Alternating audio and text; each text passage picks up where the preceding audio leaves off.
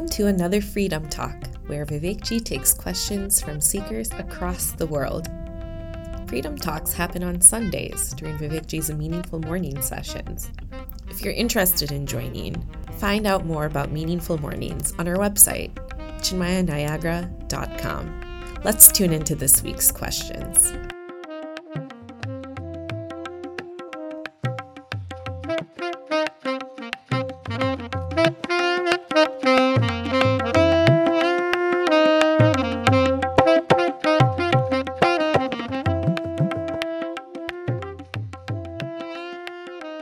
I'll take some questions, and these questions are coming from Why Do We?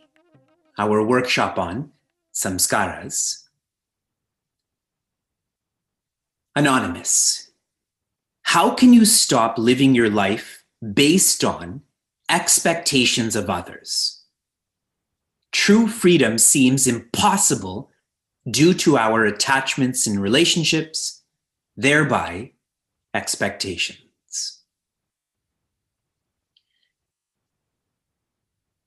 I shared recently, our own sense of incompleteness is what causes us to project happiness or completeness on others.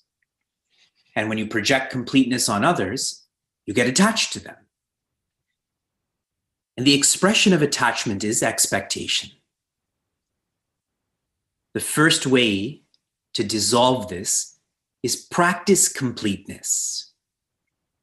Enjoy your own company. Engage in self-development, because when you do, your mind becomes quieter. You feel more complete. That way you don't project completeness and get attached and expect. Conversely, you find ways to give happiness, to be passionate about this giving, and you become much more accepting. The idea of this being impossible, we have to change such a mindset. Too many of us have this mindset that if you're in any sort of relationship, that with that comes a dependent joy. That is not accurate, that is not true. We have succumbed to following this conditioning. Number 2.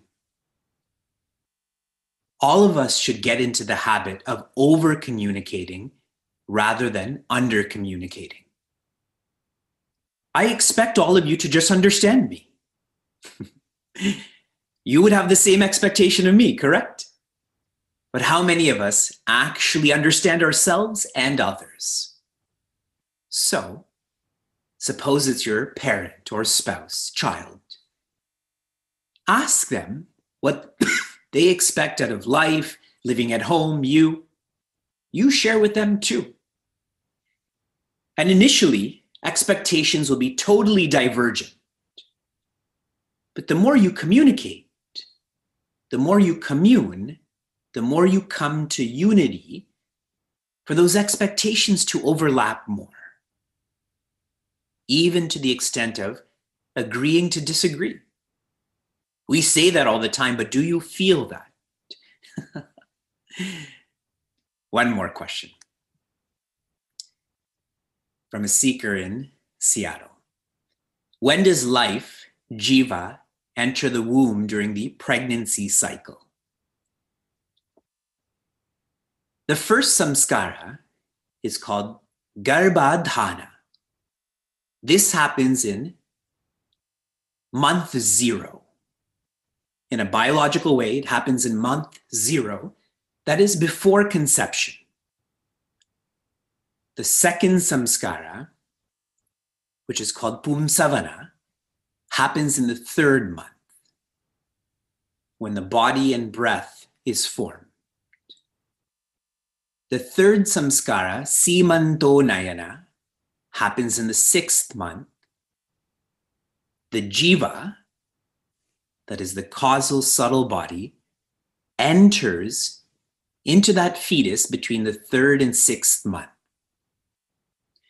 And this is why, in my limited medical understanding, having an abortion after the 3rd month becomes dangerous for the soon-to-be mother naturally physically, but from a metaphysical perspective, that causal body, that subtle body is there now. Fair? I'll take one more question. How does one prevent and combat burnout from parenting, career, etc.? This is anonymous. The first is to work smarter. You want my response to be, rest more. But my first response is to work smarter.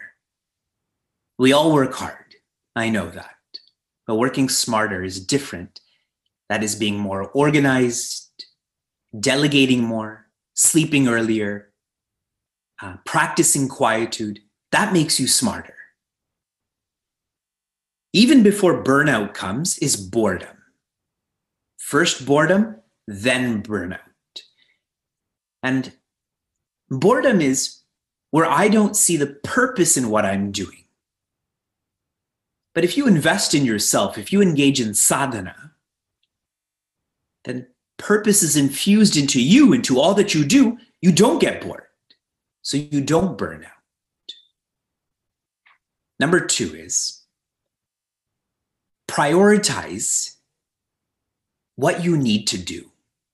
We all want to do everything, but you can't do everything. The body and mind are not designed for that. The body and mind are to follow the intellect, which is the equipment for prioritization. Us trying to do everything shows we're not using our intellect. Like some people who live to be liked. I want everyone to like me. Those are the people who burn out, correct? But when you have the insight that everyone is not going to like you, then you follow what is right, dharmic, etc.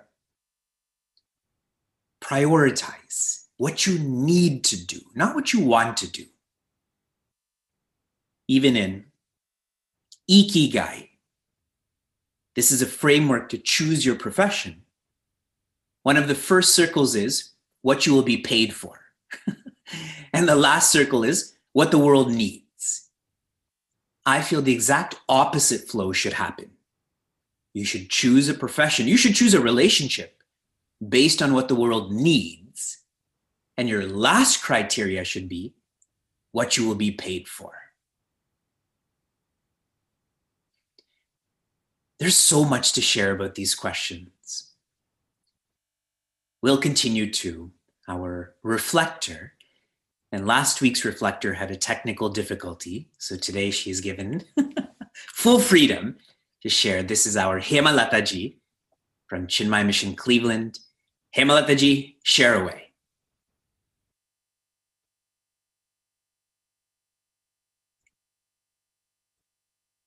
She's not supposed to have technical difficulties.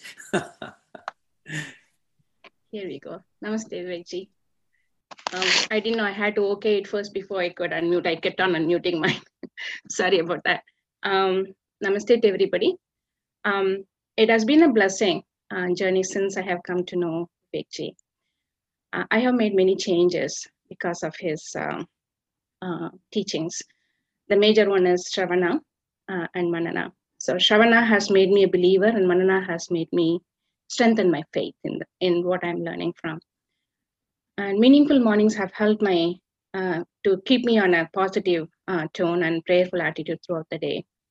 The reflection adventures of the day are the daily application, whether it is taking a short, lukewarm shower, which did not tire my body, or getting up early, which gave me more time to do my sadhana, or keeping myself busy, picking up learning Sanskritam, or accepting or letting go of my expectations, which have brought pleasantness and trust between me and my family members and friends, or be in the present has helped me to stop and reset the integration between my mind and intellect many times.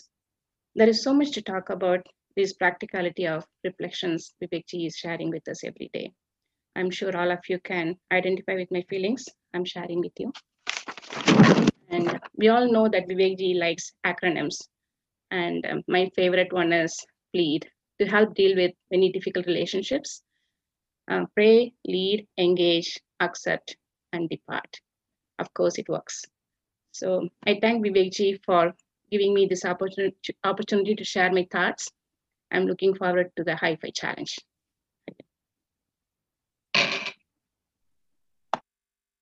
Thank you for sharing so beautifully, Hemaji. When one practices the way that Hemaji does, one is able to be balanced.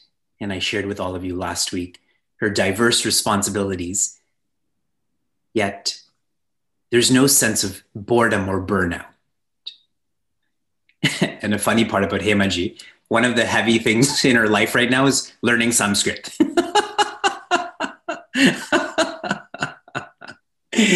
And how she's going to be part of this high five challenge, which I'll speak to you more about tomorrow, but you're going to see it visually today. That even though learning Sanskrit is difficult, I was quite overwhelmed by this in the ashram. But if you just change the way you approach this perspective, vision, then nothing is boring. Nothing will cause you to burn out.